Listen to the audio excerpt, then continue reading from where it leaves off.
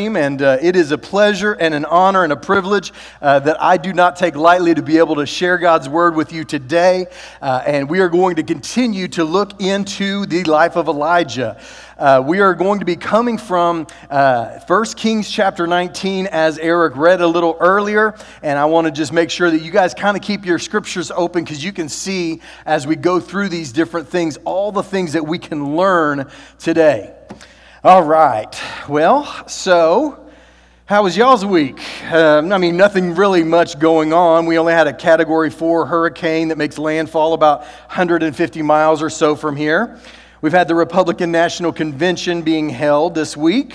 We've had two more incredibly stark reminders that social injustice continues, and our original sin as a nation still needs work and is still a work in progress. That's led to an NBA playoff game boycott, WNBA boycott, Major League Baseball boycott, a tennis boycott. Other than that, just a normal week, right? No big deal, all right? For 2020, it's like, yeah, and, what else is going on, right? Oh my goodness. Can I get an amen in the house today? Amen. It's crazy. Can 2020 be any more extra than it already is? I think not. Maybe some of y'all on the chat can kind of give me an amen too. I know that y'all are on the chat. Y'all are checking us out and involved in the service, but my goodness, 2020 has been the strangest year I've ever seen. And I guess at this point I'm starting to get to where I've actually seen a few of them. But yes, it is quite the week, and it's reminding me of how timely it is when we find ourselves near God's Word. I planned actually months and months ago to be preaching this message on this day. Today I'm going to be talking about a broken man who has a bigger vision, and today I think it's just perfect for the things that have been going on in our world, the things that you're experiencing, the things that I'm experiencing. And the truth of the matter is that this kind of thing that's happened in our world in the past week and is happening all in this entire year is the type of thing that can sometimes throw you into a tailspin. Now, I'm not saying that you have to agree with that, or if you've had maybe that experience in this year or not, I don't know, but you know that anytime it feels like everything around us is being shaken, we can get to the place where we kind of have this melancholy, this blue, this down feeling that is just a dark kind of pale over our entire world. And the truth of the matter is that that's not unusual. But I also want to just mention to you, it's really not that unusual to be a man of God or a woman of God and realize that some days are going to be difficult for us. We're going to have some seasons in our life, and sometimes we'd love it if it was just a 1 or 2 nights or even a week. But there truthfully have been seasons in my life, and probably I would gamble to say that most of you have had the same experience, that there have been some very, very dark days that didn't dissipate in just a week or 2, but you've had some really down seasons, and I don't want you to misunderstand something. In James chapter 5, we talk about this passage of Scripture quite a bit. It's from the New Testament, but as we look in James chapter 5, the very first thing it says in verse 17 is that Elijah was a man much as we are, or very much like us. He was just a man just like us. And none other message that we're going to be covering in Elijah's life proves that any better than the one that we're talking about today. You see, last week, as we talked about from the Great Lives series that Chuck Swindoll has, and we talked about it last week, the truth of the matter is that we saw Elijah at the very top of his game. He was in his biggest problem that he's ever faced, and he came through like an absolute champion. It was an incredible thing for him to do and accomplish in God's Word. And from 1 Kings chapter 19, verses 2 through 4, we see that he did not exactly get to enjoy that mountaintop literally and physically, as well as emotionally. He did not get to stay on the mountaintop for too terribly long. In 1 Kings chapter 19, verse 2 through 4, Jezebel basically tells him, you know what? You've murdered the prophets of Baal, but let me just tell you this. May the gods deal with me, be it ever so severely. That's the Jewish way of basically saying, I swear to God that I am going to take your life. You are going to be just like one of them. That's the Jewish equivalent of what it's saying here. May the gods deal with me, be it ever so severely, if by this time tomorrow I do not make your life just like the life of one of them. And here is what is so incredible in this passage of Scripture. It tells us that Elijah was afraid and ran for his life. He came to Beersheba in Judah. He left his servant there while he himself went a day's journey into the wilderness. And here's what we need to make sure that we do not miss. Do not miss this fact. The truth is that we think we're only going to be afraid of things when being afraid makes sense. But I don't know about you, but I've been afraid plenty of times when it just didn't make sense. I don't know if you've ever had this experience. I'm not crazy about heights. I'm just going to kind of come clean here. My wife is, and she doesn't mind heights one bit. She'll get out on the edge and be taking pictures of the Grand Canyon or, off the top of a famous building and checking out this beautiful, incredible view. And I'm literally over there going, babe, don't get too close to the edge. And I know I sound like a wuss. Please just don't judge me, all right, you Christian people. Y'all have some grace on me.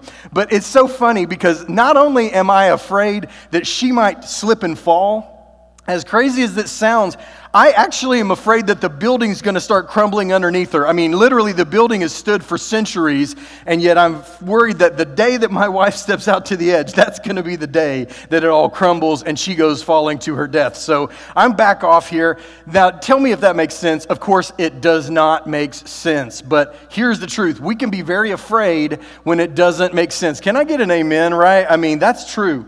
And here is what's going on for Elijah. He just faced down 450 prophets of Baal, 400 prophets of Ashtoreth, and then one woman sends him a message and says, tomorrow by this time, you're going to be a dead man.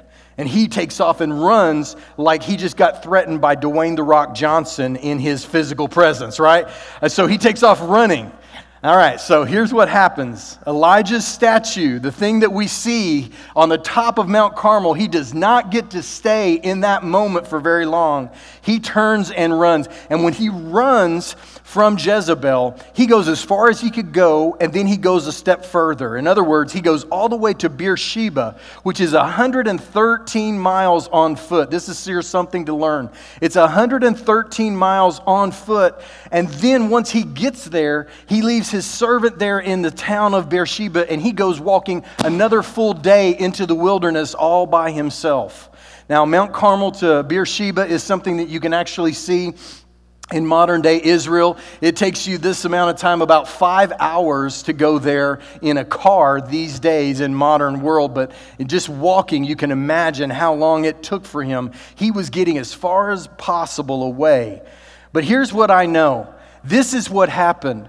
In the midst of an incredible victory, in the midst of the highest high, Elijah begins to experience the lowest low. And I'm not sure if it's ever happened to you or not, but I can tell you that it has happened to me, where I've been on the top of the mountain, and then for some small or really insignificant reason, I get hit in the stomach or hit in the chest with something, and then suddenly I begin to think everything that I just experienced has no reality, no truth, no substance to it, and I fall down in this place in like a hole or a rut or a pit of despair. And so I don't know if you've ever experienced that, but this is exactly what happens to Elijah. And I brought this out from the very beginning in James chapter 1 or 5 verse 17 because I want you to know he's a man just like we are. Just like you are a woman or a man of God, you know that Elijah is just like you. And if it happened to him, it's not some hero. Last week we talked about how bold he was. This week we're talking about how broken he is. And he is still just as much a man of God when he is broken as he was when he is bold. And I don't want us to miss that fact. And if you are a person who's ever had to deal with this kind of down, this kind of dark days, the demons that you can hear in your background kind of attacking you and telling you you are less than and you have no worth or value, or that you should just end all of it all, this is what you need to hear. You are still a child of God. God still has his hand upon you. God can still use you, and you don't need to give up. Now, I want to just be very clear. I'm going to talk more about some of the the deeper issues a little further along. I do believe that there is such a thing as clinical depression, and that it is not just simply all spiritual, and I'm not just trying to make light of that, because I do believe that there are some who need, for example, medications and things of that nature to get beyond some of the chemistry in their body that they are fighting against. I believe in disorders, I really do. I also know that for many of us, we have to face this idea of being down or being in a dark place for a long time, and it's not clinical, it's not physical, it is emotional, and we've gone down a dark road and gone down a downward spiral. I want to talk to us today about that. I'm not making light of any type or any sort of mental health issue that goes beyond just the spiritual, and so I do want to talk a little further about that at the very end of today's message. But for all of us, I think we all can identify with the idea of having dark days and dealing with some demons that are getting to us. Maybe you can identify with this quote that I ran across as I tried to kind of prepare today's message. I'd never heard this, and this is something that actually is unattributed out on the internet. I can't believe there's actually something unattributed out on the internet. But there was a question, what is depression like? He whispered. It's like drowning, except that you can see everyone around you breathing. And I think this is something that captures the idea of depression. If you've ever been there, you look around and you see that others are living their life in a normal way, and yet you feel like you can barely catch your breath. Well, here's what we know. There were 3 miracles that happened as we talked about Elijah last week. We talked about 3 different miracles. We talked about the message entitled, I've seen fire and I've seen rain. We saw the falling fire from God on the sacrifice versus the 450 prophets of Baal. Then we saw the falling rain as Elijah prayed and said, Lord, send rain once again on the earth. And after 3.5 years, it began to rain at Elijah's prayer. But then we saw at the very end that Elijah hooks up his cloak and he tucks it into his belt and he takes off running in front of the chariot of Ahab. And the Bible tells us he ran all the way to Jezreel. That doesn't mean anything to you and me because we don't know how far that is. But it is roughly up to about 40 miles. And so Elijah has just run in the spirit and power of God. It's a miracle.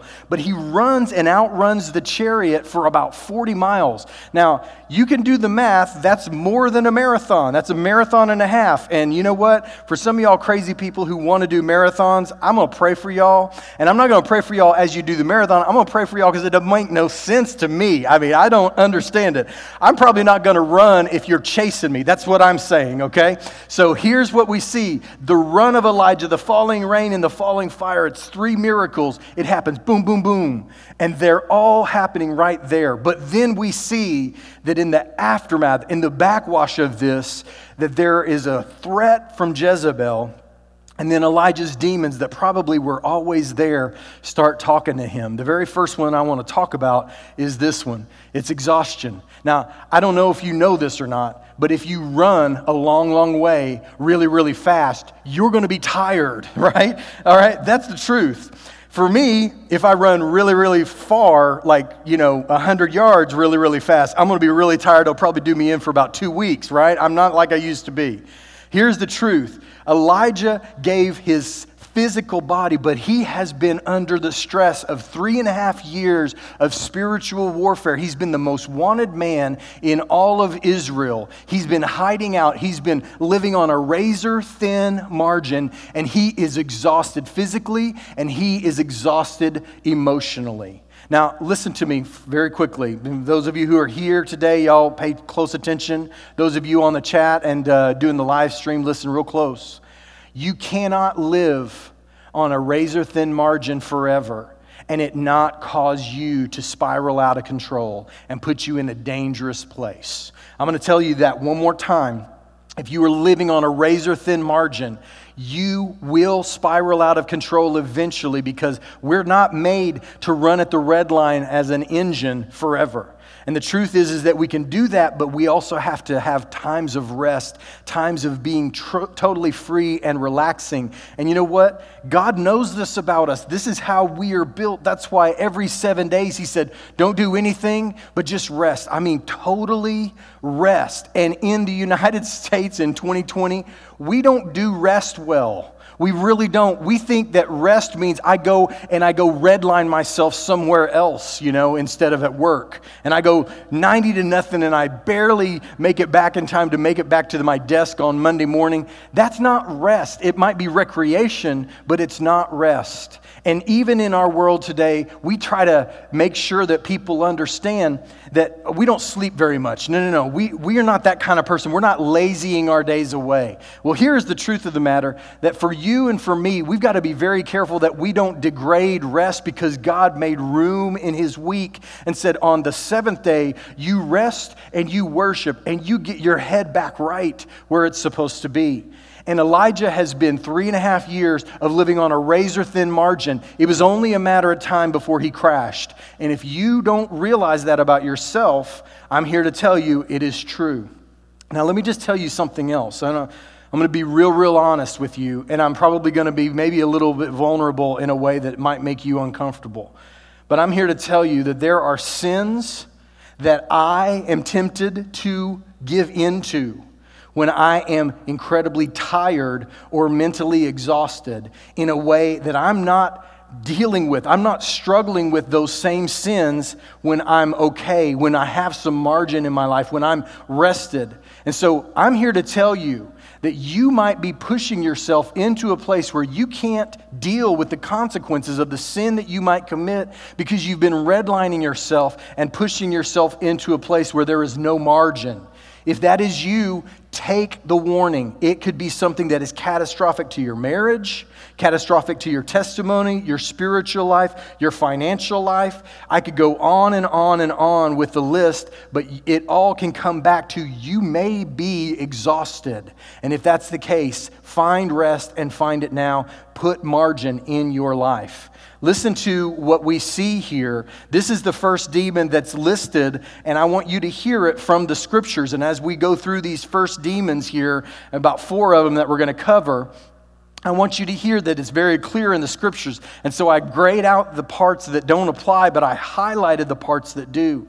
And so you can see Elijah's running for his life. And what does he say? He says, Lord, I've had enough. Take my life. I'm no better than my ancestors. And then he lay down under the bush and fell asleep. You can mentally picture it, can't you? He gets under the bush and he's just done. That's the New Texas version of what he says. He's like, Lord, I'm done. I can't do it anymore. I'm totally done. That is what he's saying to the Lord, and we've all been there. Now, here's the second demon that he's got to fight very quickly. It is this demon right here. He's in isolation. It's self-inflicted, and it's also inaccurate. I want to talk more about how it's inaccurate a little later on in the message. But did you hear what we saw in that passage of Scripture where he runs and he goes from Beersheba? Here's what it says. He ran from where he was from Jezebel to Beersheba, and he left his servant there while he himself went a day's journey into the wilderness. Elijah had a man, a right-hand man, who was there to help him, to serve him, to be an encouragement to him. He was the guy who was going to be with Elijah no matter what. And he goes to Beersheba and he says, you stay here. And then he goes and intentionally isolates himself a whole nother day's journey away. Now let me just say something to you. Probably, if you are a person who's dealing with a dark day or a dark season in your life, you probably want to be alone. And I understand that. But listen to me when I tell you that you might want to be alone, but want and need is not the same thing, not even close, especially in this situation. You may want to be alone, but that may be the very last thing that you need in your life. The truth is that for many of us, if we want to be alone and we desperately need that time alone, most of the time, it's not for a good reason, for a good purpose. He needed that friend to help him to see clearly, but he had no one because he isolated himself. And I know that I shared this with you guys a couple of weeks back about the isolation that T.D. Jakes spoke about. And I want to just kind of bring that back to your attention. Isolation is the last step before destruction. And in Elijah's life, it is so true. He's like leaving his friend behind in Beersheba. And then he walks out and he says, Lord, I've had enough. I really just want to die. Will you take my life? And I want to be very clear. He is in a low, low place in this moment. Whenever you're asking the Lord to take your life away, you are in a low place. We're going to come back to this quote in just a moment. But let's see one more time, one more demon that he had to face down as we see here. He also had to deal with fear. He was forgetful. And he was basing his life on comparisons. And I'm going to talk more about how he was forgetful in just a moment. But did you hear what he said? He said, Lord, take my life.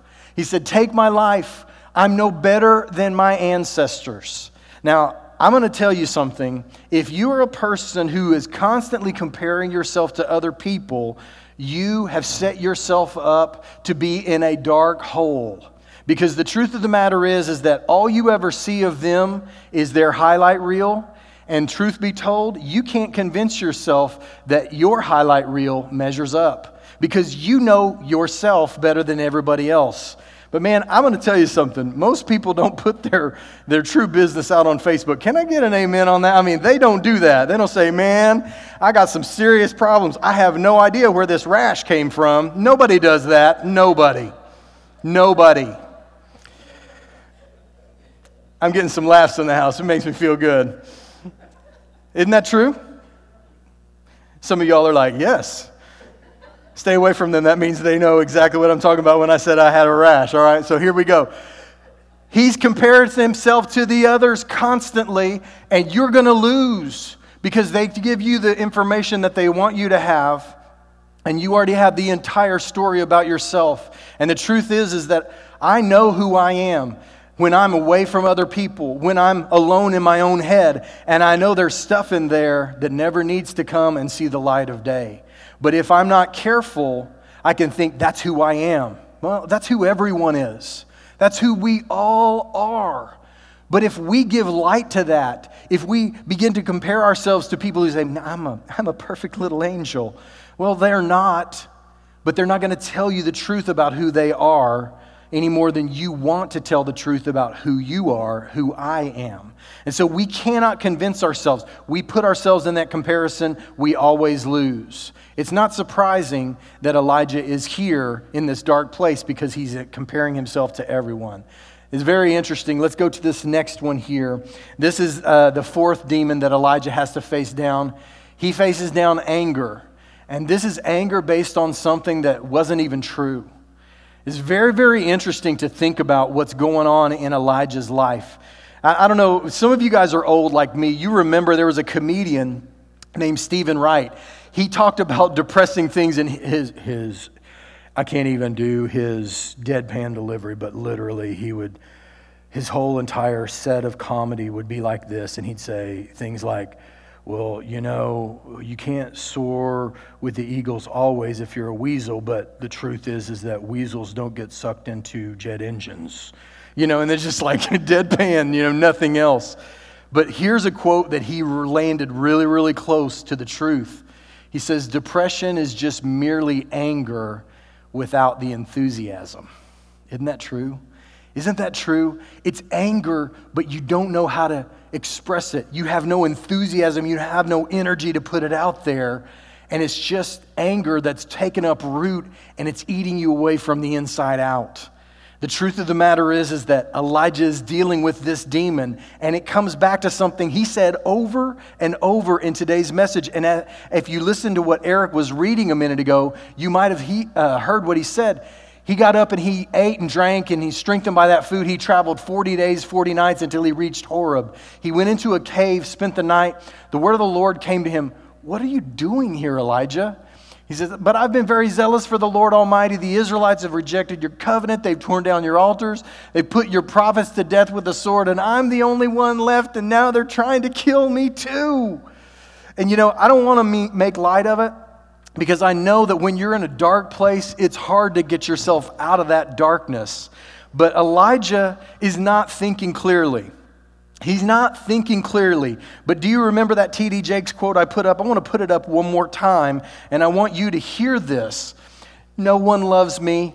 No one understands me. No one cares about me. When you start hearing those words out of your mouth, you need to realize that you probably are dealing with anger that might have even turned and curdled inside of you like bad milk and turned and gone towards depression. Because the truth of the matter is that A, it wasn't true, but you can hear it in Elijah. No one else is with me. I'm the only one left. No one did the right thing but me, and on and on and on. And the truth is that if you're angry with other people who have let you down, if you cannot find a way to forgive them, I promise you that it will come out in absolute anger, resentment, and bitterness, or it might even come out in depression. For many of us, we have to deal with some of the stuff in our past before we can ever move forward so we can move on in our life. And I want to be very clear about this. But I also want to be very clear about this big idea today. Being broken doesn't disqualify you for God's use. Amen? I mean, can I get an amen in the house? I mean, aren't you glad that you can be broken and God can still and will use you in His work? It doesn't disqualify you for God's use. As a matter of fact, it's a prerequisite. In other words, you have to be broken in order for God to use you powerfully. This is what the Apostle Paul said, in my weakness, He is strong. I glory in my weaknesses because God's grace is sufficient for me. And so as we look at the Apostle Paul and as we look at Elijah, we grasp that yes, he was bold. There's no doubt about it. But on the inside, when you really strip some of it away, he was also broken. And the truth is that you can be bold and broken, and God will still use you. You cannot be used until you are broken in the hands of God Himself. And I just want to make sure that we all grasp and understand something about God. God does not push back on Elijah and push him into a corner where He hurts him and says, you know what, you're worthless. I already answered every prayer that you prayed. I had fire fall from heaven, for goodness sakes, and then I answered a 3.5-year drought, and it ended at your word that you prayed to me, and then I enabled you physically to do an incredible feat. And I mean, what do you want from me, Elijah? This is not what God says. It is a beautiful thing when Elijah is absolutely at the end of his rope. God lets him rest. And it is a beautiful thing that we serve a God who understands who we are and how we're built. And the fact that sometimes the spirit is willing, but the flesh is weak. And when we fall flat, God doesn't say, get up, you worthless. No, it's not that at all. He says, you know what? Rest. And then an angel brings him food, spiritual food, and he nudges him and he says, hey, wake up and eat. And he eats. And then do you see what happens? I mean, this guy could be a Baptist, amen? I mean, he eats and then he goes back for a nap on a Sunday afternoon, right? This is what we do, right? So he did good, and God just said, hey, he needs rest. Let him rest. I am so thankful for a God that doesn't say you ought to be, you gotta be, and you should be, but instead understands that sometimes I want to be all those things, but I'm just not up to the task. And that He loves me even when I'm at my worst. God is good. And He is good to Elijah at his darkest moment. He is the light that brings him out. And He is also the light who turns down a little bit and says, you know what, you need some rest. Why don't you get some rest? And you know what you need? You need some good, solid nourishment. You need some good food. And by the way, sometimes the things that we're putting into our bodies are the things that are exacerbating our problems. I mean, whether it's the food or the substances or the medicines or whatever it might be, we need to be very careful about the things that we put into the temple of God that the Bible says our body is. I'm not against medications in any way. I'm on a few of them myself. But the truth is that sometimes I put things in that are not healthy for me, and I need to be very careful about that. Here's what we see about Elijah's angels. First of all, we see that rest, true rest and physical renewal is God's angel of mercy to Elijah. And here's something to learn. as we look at what happened when God spoke to Elijah, do you realize what he said? He said in his word, he says that basically he calls Elijah out and he says, come out of that cave, come out of that dark place. And by the way, some of us might feel a whole lot better if we just opened our window shades for a little while. The truth is that sunlight is a help to us, and getting outside, which maybe you haven't been doing quite as much in the pandemic and the hot Houston humid summer, maybe just a little bit of time out in the sunshine would do us all some good. But here's what we see. As God calls him out of the darkness, out of the cave, the Bible says, he tells him the presence of the Lord is about to pass by. And then it says that an earthquake shook the mountain, and then a rushing mighty wind came along, and all of these, and then a consuming fire. But the Bible tells us that the Lord was not in any of these things. But then in the King James Version it says, but a still small voice. Here in the NIV it says, but a gentle whisper spoke. And isn't it awesome that you see here in Elijah, he takes his cloak and he puts it over his head because God is speaking to him at the very depth of who he is. And if you are a person who's dealing with some dark days, can I tell you, there is a voice that loves you, that can speak to you in a place that nobody else can touch. Let him. But slow down enough. Quiet your world enough. Quiet your mind enough to hear from him. This is the other thing that I want us to learn, that sometimes when God speaks in a gentle whisper, we have done things that bury up that sound. We can't hear him, not because he's not reaching, but because we have layered over our lives with so much busyness and sound that when God is trying to speak to you, speak to me and saying, this is the way out of this darkness you're in, we don't hear it because we're covering up so much with the things that are going on in our lives that we don't hear God's voice. This second angel that Elijah says here is this, Elijah has this. It's a connection, a friend, and a companion. And next week I'm going to be talking about passing the torch, about how God literally says, I'm going to give you a close friend and companion. His name is Elisha, and you are going to let him be your successor. You're going to mentor him. He's going to be your mentee. He's going to be your student. He's going to be your partner in ministry until your last day here on earth, literally on your last day here on earth. And so as we see this all happening and going on, God provides him rest, and God provides him connection with the things that are going on, that he desperately needs help with. God's giving him that. He's given him a friend, and he's given him companions. And then, let me just show you this here. Elijah's other angel is perspective. He's recalling Elijah to his purpose and God's purpose and his plan for Elijah's life. Now, I want to be very, very clear about something. God clarifies something very much to Elijah, but he already knew it. God clarifies this to Elijah. Let's take a look here in 1 Kings chapter 19. Yet I reserve 7,000 in Israel, all whose knees have not bowed down to Baal, whose mouths have not kissed him. I encourage you to go back and read this passage one more time. But basically God says, what are you doing here, Elijah? He says, I'm the only one, and all the altars are broken down, and everybody turned around, and nobody's with me. Nobody cares about God but me. I'm the only one left. And then all of the things that happen with the consuming fire and the wind and the noise and the earthquake, and then finally the gentle voice. And the gentle voice asks one more question again. He says, what are you doing here, Elijah? And then he gives that whole big rundown. I'm only one left, goes on and on and on and on.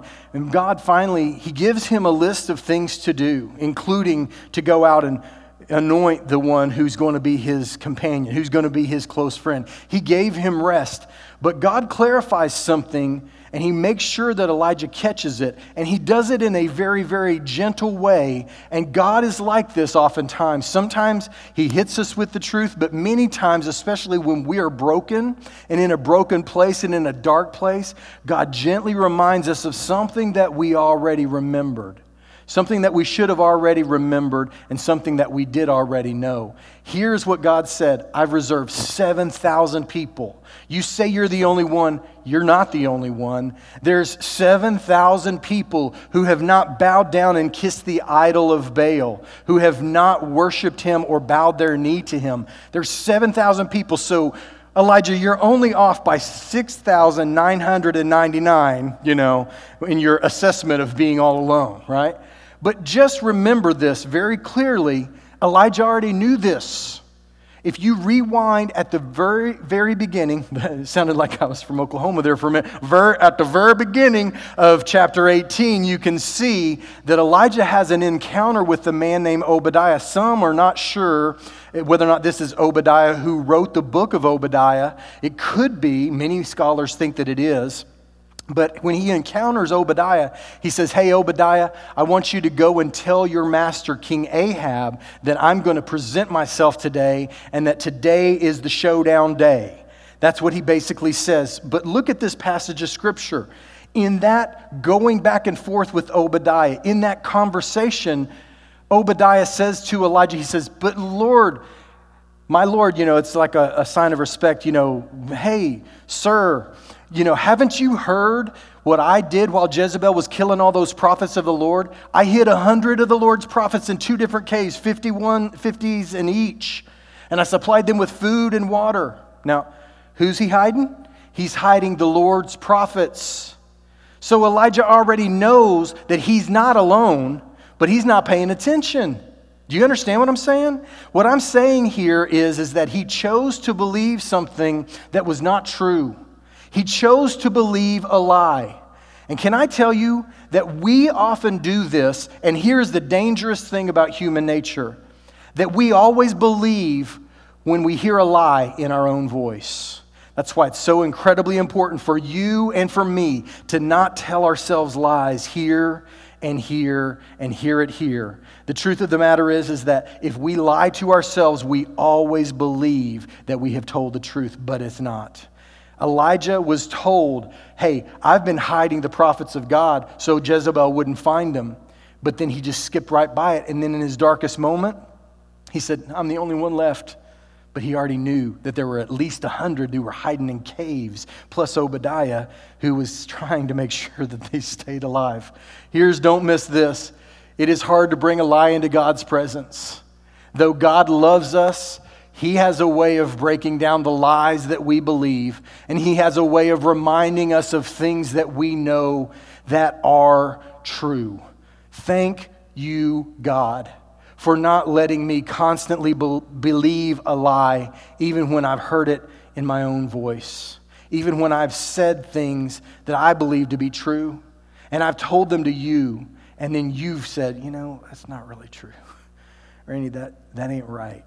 That isn't actually accurate.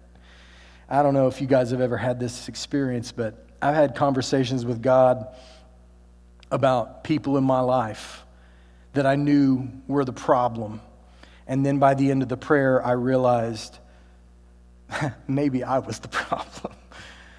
God has a way of reminding us what is true, even when we don't want to believe it. Thank you, God, for not allowing us to believe a lie. But can I tell you, for most of us, when we're in that darkness, we don't pursue God and we don't hear the truth the way that we should because we're running away towards isolation, not only from humans, but from God. And it is so important that we grasp something. And can I tell you one other thing? Just one more piece of perspective for you and for me. We tend to think of ourselves in the way that Elijah did. He was on the mountaintop. And now he's in the valley. He was winning in life, and then suddenly he was the loser. But the truth of the matter is that I don't believe that this is true in our lives. We're not mountaintop one day, valley the next. For most of us, the truth is actually more like this, and I show it all the time. It's like railroad tracks. You have two different tracks in your life, and one is usually going well, and the other is usually a struggle. Like, for example, you've got lots of time in your life. You got time to do things with your family that you never thought you'd have time to do, but you don't have money. That's why, that other rail is over there. You got lots of time, no money.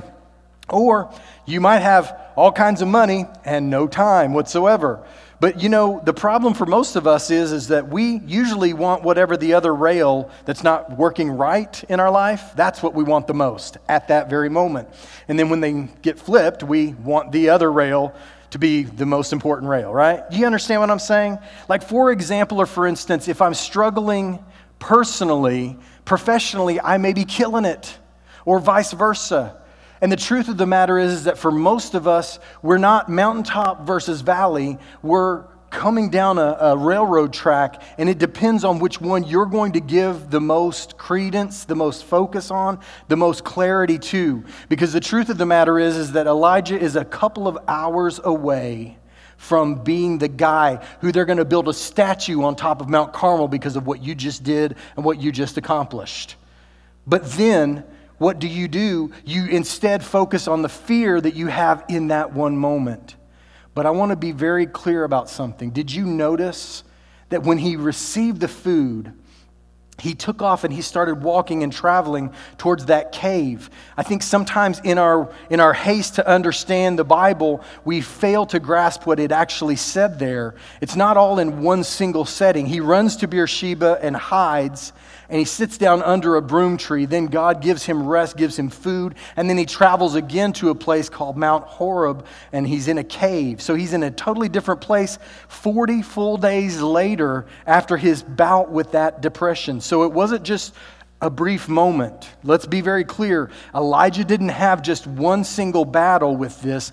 This was something that he had allowed to find root and take root and take root and take root deeper and deeper and deeper in his psyche and in his heart and in his life. And when he said, you know what, I'm the only one left, he'd been telling himself that lie for better than 40 days. It's very clear that we have to be very careful that we do not allow ourselves to go down that path of darkness that wants to take us away from what the Lord says is true in our lives. And we are more than conquerors in Jesus Christ, and He can do all things. And so we don't need to ever forget it. Can I get an amen in this house? All right, very good. So very quickly, as we end today, I want to talk about some very important things. I don't know if you guys are fans or not. I don't know if I'm talking to a very young crowd or a very old crowd or anywhere in between. But there is a band called 21 Pilots. I don't know if you guys have heard of them. You probably have heard a song or two of theirs. They're actually a very, very interesting band. And there's a picture of them. And it's just these two guys. But the guy on the right there is called, his name is Tyler Joseph. And he actually has a couple of different tattoos on him and on his body and that kind of thing. That basically, he has told people, he said, well, these tattoos are very personal to me. They're hard to understand, but I don't want people to understand them. I just want to be reminded of these tats because these are the things that saved my life. You go a little deeper and kind of begin to grasp what these different tats mean in his life. And basically, you find out that it is his Christian faith. Go back and listen to some of the words, to the lyrics and the music that have been played for those things that he has sung about. You can tell the young man, I'm almost positive, suffers from bipolar. And so when he's dealing with that bipolar, we understand that God was able to shine a light and to help him through that. Now, I'm not saying that it was God and God alone. There was no medication involved. I don't think that that has to be like that for there to be true healing. But here's what I know. When he says, this is the thing that helped to save my life, he's talking about his faith that shone a light in the midst of darkness. He wrote an incredible song. It's off of the third album that I have of theirs. It's called Trench, and it's called Neon Gravestones, and it is all about people who don't grasp the fact that suicide can affect so many people and it ripples out. When Elijah says, Lord, it's enough, take my life away, he's talking about his life literally ending, and that's where his mental headspace is. I believe it is important for us to talk about this and grasp something. The truth of the matter is that good Christian people have these thoughts. Good Christian people have syndromes or even disorders that they have to overcome, and God can help. We need to be there for one another, and we don't need to be judging anyone. Because the truth of the matter is that all of us have a battle that we have to face. Some of us have many. But here is what I do know. I do know that God has not discarded you if you are broken. God did not walk away from you if you were broken. He did not say, I'm so tired of dealing with Elijah. If you think this was the first time that Elijah has ever dealt with kind of this type of mentality, these types of dark holes that he's found himself in emotionally, I think you're crazy. I think Elijah has probably dealt with this before and probably had to deal with this again. I believe that some of us have these battles, but I also believe that God is the light and that He is the way out and that He is the true north that pulls us out of these dark places that can make us do things that we will always and forever regret. There is a pastor named Jared Wilson, and I want to put up his picture here. This is a picture of he and his family. He actually was a pastor on the staff at a mega church there in California. And this is Time magazine, and I kind of blocked out. I don't know what that particular, particular medication was for, so I blocked that out. But this is him and his family. And they are in Time magazine because he actually committed suicide. And you think to yourself, how in the world is that possible? He's a pastor. He's a man of God. He's not going to have these kinds of problems. Hey, newsflash. You have to be broken to be used of God. But just because you are a Christian doesn't mean you get to avoid the outflow of that brokenness. And some of the challenges that some of you might be facing, you need to hear that it is okay. But you also need to hear that you do not need to go too far down that road. You need to seek help, and you need to be reaching for the people in your life and for the purpose in your life that God has created you to interact with and connect with. Don't think it's okay, and don't think that you can redline yourself and live with no margin in your emotional and spiritual condition forever and not have these issues putting yourself in extreme danger. And I want to just make sure, and I'm reading this out loud because some of you might be listening on the podcast later. But the National Suicide Prevention Lifeline is 1-800-273-8255. Or you can text the word home, like house, but home, to 741-741. It is a crisis text line that you can connect with them. And I do want to encourage you, if you are dealing with some of this, especially during this pandemic and the craziness that's happening in our world, and it's just gotten to the place where it's just too much, please reach out to me, reach out to other people that are there for you and want to be there for you, and reach out to the medical professionals that can help you. And I want to remind you too, you can go to an emergency room or you can call 911 if you have these issues that you're dealing with. And please, don't wait until it's too late. Let me be very, very practical. If you have begun to make a plan of what that looks like in your life, you've gone too far and you need to get help right now. Right now.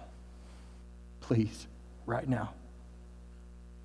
So here is how we apply this message. For those of us who are familiar with dark days, maybe not to that same degree, but we understand dark days. Here's how we apply this message. You ask yourselves these questions, just like in that gentle, still, small voice. As the Lord spoke to Elijah, He asks, who, what, and how. That's what we should be asking ourselves and allowing the Lord to speak to us. Who are the people in my life that are rocks that are going to hold me up in the midst of the difficult days? What is my purpose? And how am I moving that forward? Because the truth of the matter is that when we lose that clarity and fail to see what our life is worth, we begin to become stagnant and we put ourselves in a dangerous position. So these are I apply by questions. Who are my rocks? What is my purpose? And how am I moving that forward today? And here's what I would say. Today is your day to engage them all. Begin to be clear about your purpose. Begin to work towards your purpose and reach out to those people. And by the way, notice I put rocks, not who is my one rock, because inevitably someone will let you down, you have a bigger network than just one person. And by the way, the most important thing that you can do is hear the quiet, gentle whisper of your God who says, you may be broken, but you are mine, and I love you, and I'm not done with you.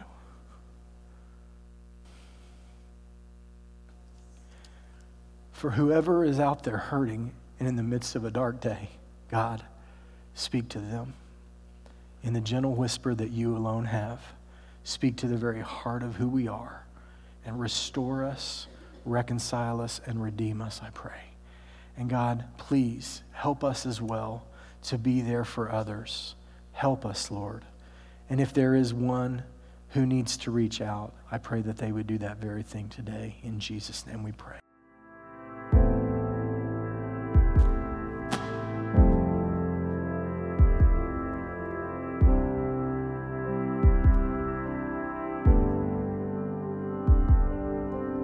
Peace, bring it all to peace. The storm surrounding me, let it break at your name. Still, call the sea to still, the rage in me to still every wave at your name. Jesus, Jesus. You make the darkness tremble, Jesus, Jesus. You silence fear, Jesus, Jesus. You make the darkness tremble, Jesus, Jesus. Breathe, call these bones to live, call these lungs to sing. I will praise Jesus, Jesus. You make the darkness tremble, Jesus, Jesus. You silence fear, Jesus, Jesus. You make the darkness tremble, Jesus, Jesus.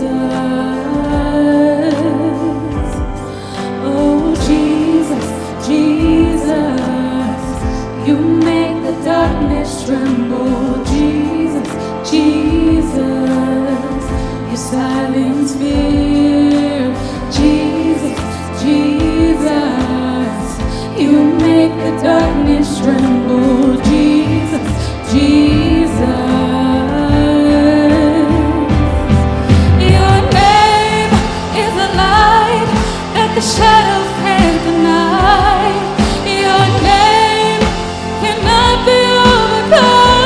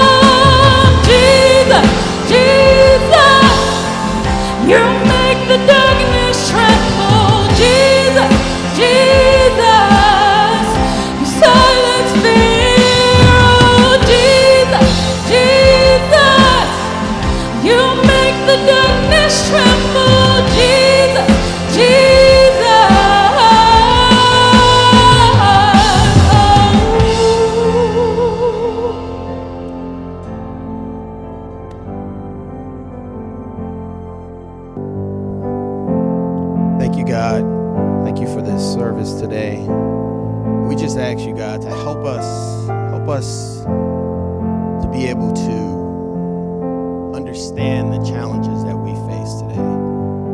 And I ask you, Lord Father, that I know many people right now, whether you're online or where you're sitting here right now, you're going through something. Some may be more extreme than others. Some people may be going through such a dark time they have nowhere to turn. Some may just be going through financial difficulties or relationship issues right now, and it's just a challenging time for them. But you know, it takes me back to John 3:30, where it says, "He must increase, but I must decrease." You know, it's interesting because we can do a lot to try to solve all our problems, but we only have one thing that we need to do, which is to give it to Him. Give it to Jesus. Our finances, do we look at it as ours, or do we think of our finances as Jesus? As His money. So I don't have to worry. He's going to provide. Relationships, issues I'm dealing with. Am I trying to control the situation and outcome, or do I give it to Him? Whatever you may be going through, even some of the strongholds that the devil may have on us right now that causes us to go in depression, just give it to Him. That's why He died for us. Lord Father, in the name of Jesus, I just thank you, God, for loving us. I thank you, Lord Father, and want to recognize you for being our Almighty, our Savior. And we just thank you, Lord, for grace. Giving us, Lord Father, the grace that the grace that we just don't deserve, but yet you just show up every single time when we give it to you. I thank you for that, God. And I ask you, Lord Father, for that person right now that's going through a tough time, a dark time in their lives. I ask you to touch them, Lord Father. And I encourage them, Lord, to come to you and seek you and stop trying to hold on to it and control it, but allow you to step in. I ask you, Lord, to allow us, Lord Father, to see and understand that all we have to do is abide in you, and you'll take care of your children. And Lord, you don't fail, for your promises are always true. And we just thank you, God, for loving us and being there and taking care of us, and sacrificing your Son. In the name of Jesus, God. We just heard God's word. Now let's go live it. Thank you.